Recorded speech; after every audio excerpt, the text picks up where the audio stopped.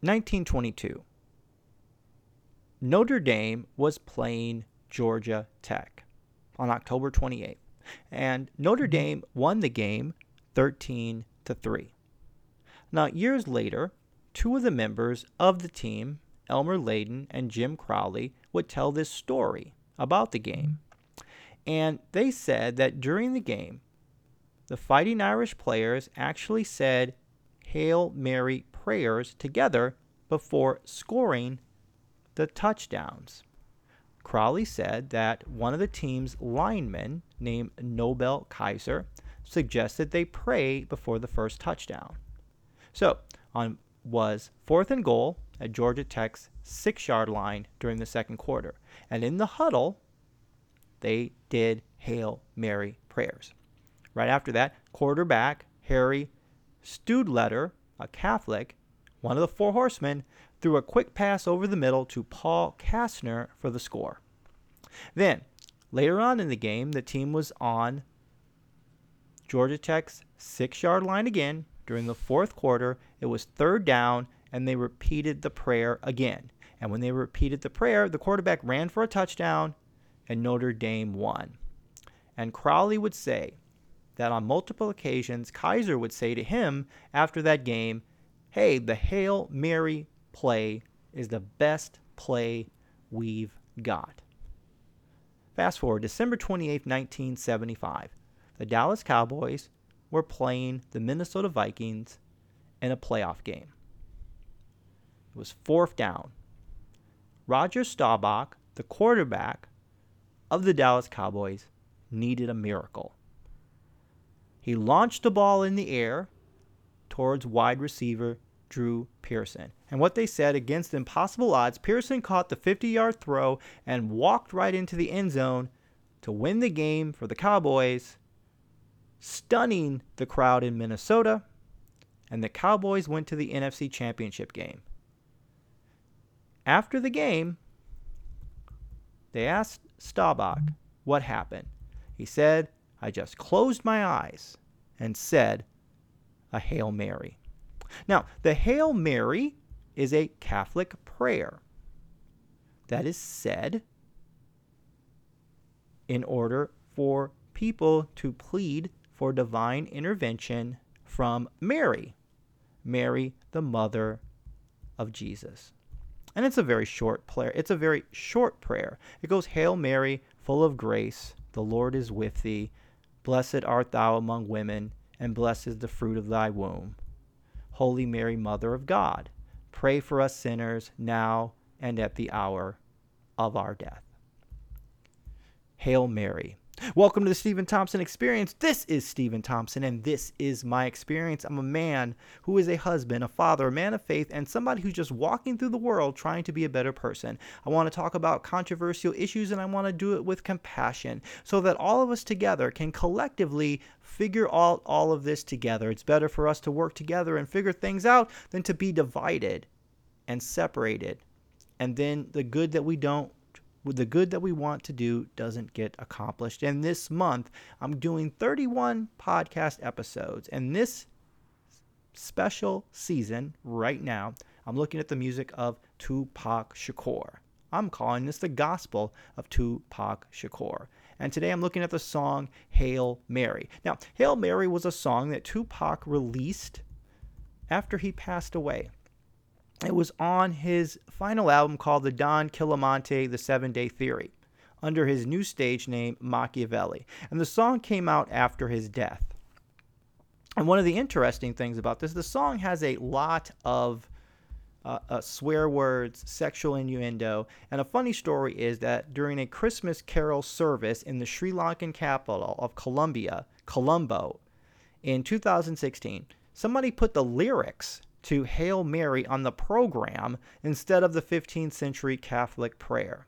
So, instead of finding the words, Hail Mary, full of grace, the Lord is with thee, blessed among those women, and blessed is the fruit of thy womb, the carol singers were seeing the song's themes of mortality, violence, sex, and whether they wanted to ride or die. It was also one of Tupac's most famous singles, and it peaked at number 12 on the R&B charts and number 8 in the rap singles. And again, this was after he had passed away. Some of the interesting themes that I see in this song, the Hail Mary obviously is a last-ditch attempt to do something positive, to win a football game, the last-ditch attempt. And we say Hail Mary because we want intervention, because we want somebody to help us. That's the theme of needing an advocate. And when you listen to the songs, you can kind of see this dynamic playing out. Listen to this. Catch me, Father, please, because I'm falling in the liquor store. That's the Hennessy I hear you calling. Can I get some more? Hail till I reach hell. I ain't scared. Mama checking in the bedroom. I ain't there. I got a head with no screws in it. What can I do? One life to live, but I got nothing to lose. Just me and you on a one-way trip to prison selling drugs. We all wrapped up in this life living as thugs. To my homeboys and Quentin Max doing they bid. Raise hell to the real bleep and feel this. When they turn out the lights, I'll be down in the dark. Thuggin' eternal through my heart. Now Hail Mary. And you see this struggle playing out, this struggle between the good we want to do, the inescapable path of destruction that we're in when we choose to carry ourselves or live in a certain way, and we're battling, we're wrestling, trying to get out of a situation that we know isn't the best for us, but we don't know how to get out of that situation. At that time, we need an advocate. We need someone to help us. There's times in our lives, in our leadership, in our spiritual lives, when we need advocates. We need somebody to advocate for us. Lewis Williams was a slave. And when he was a boy, his family left Kentucky. And they went to try to find their way to a free state. Free state would have been Ohio, and right across the river from Kentucky and Ohio is the city of Cincinnati. Cincinnati was very anti-slavery. So in his 20s, Williams went to a fortune teller, and he had been living in Cincinnati, but he was an escaped slave. And while he was talking to the fortune teller, he revealed details about his escape. The fortune teller used this information to contact his old master and turn Williams in for a reward. Because at the time, the Fugitive Slave Act, it would allow you to receive compensation for turning in escaped slaves. So the slaveholder traveled to Ohio and caught Williams. And they put Williams on trial, and they were going to take him back to Kentucky. But there was a minister, his name was William Troy, and he was the leader of the black community in Cincinnati. And what Troy did, he found an individual who looked just like Williams. And on the day of the trial, Troy took a crowd of supporters to the courthouse. While everybody was distracted by the argument, Williams switched out the body double and switched places. Then Williams got on his knees and crawled out the door, and he eventually made it to Canada. And the body double didn't go back to Kentucky because the body double was a free person who lived in Cincinnati. So they couldn't extradite a free person to Cincinnati. They could only return former slaves to slave states. So that advocate, Troy, was the advocate for Williams, and the body double was the advocate for Williams to allow Williams to get out of a bad situation after this fortune teller had betrayed him. So we look at these situations. We need to have advocates in our lives, because sometimes it's not always going to be willpower that's going to help us get through difficult situations in our lives, in our career, in our leadership. So Forbes had an article, and it listed 19 reasons why willpower alone doesn't help. One of those talked about specifically not getting feedback, and we need to get feedback. And they said in the article that a reason to keep trusted people looped in on your plans is that you'll receive feedback on what you're doing if you seek it out. But if you don't seek out feedback, if you only try to work everything out in a vacuum, you're going to lose. You won't have perspective, you won't have accountability, and your apathy will increase. And even research says that if you wisely seek feedback from people, you will perform better. So get feedback. And I think as we look at ourselves, there's three things that we need to do. We need to advocate for ourselves.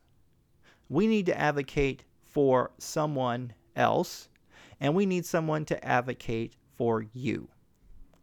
Dan Cable and Freek Vermeulen said in McKinsey Quarterly, they put together the idea of connecting employees with the best version of themselves, but also to a higher aim of what their organization is doing.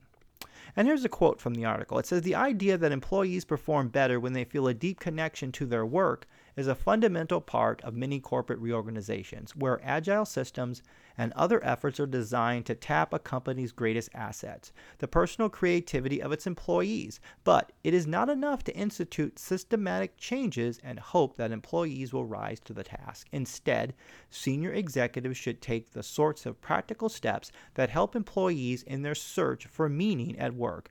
When successful, these efforts provide a roadmap to help them achieve, for aligning the personal aspirations of employees with the most important goals of the organization, a combination that benefits everyone." So at the end, if we are there for people, aligning people with the personal aspirations of their employees with the most important goals of the organization, that's a combination that benefits everyone. So a Hail Mary is prayed or in a time of desperation when they need help. So if you're winning a football game, you don't need to throw a Hail Mary at the end of the game, because you've already won the game. There's no need to throw a long bomb into the end zone. But when you're behind or you're tied and there's no other chance out there for you, you have to throw the Hail Mary. But we can make organizations, we can make our leadership, we can make our lives in a way where we don't have to be desperate and throw that Hail Mary to get us out of a bad situation. Or maybe we do need to throw that Hail Mary. Maybe we are in a situation that's out of our control. Well, when you're in that situation that's out of your control, when you're in that situation that's toxic, maybe you need to throw that Hail Mary. So we all have to decide where we're at in this process. We want to do our best so we're not in a position where we have to throw Hail Marys. But you know what? If you're in a position where you do, where you have to throw a Hail Mary to get you out of a bad situation or to launch you to where you want to go next, maybe you need to throw that Hail Mary. So you have to decide, which way are you walking? What are you doing? Get in the best situation for you. This has been Stephen Thompson, and this is the Stephen Thompson Experience. Thank you so much for listening to me today. Here's what I want you to do. I want you to look up at the sky, and when you do that, I want you to say what you're thankful for, and I want you to look down, and I want you to put your feet on the ground, and I want you to feel what's underneath you, and I want you to say thank you for it. And then I want to look at your surroundings and everything that you have around you, and just think about how incredible it is just to be walking through today and move from that space. Thank you so much. Have a great day.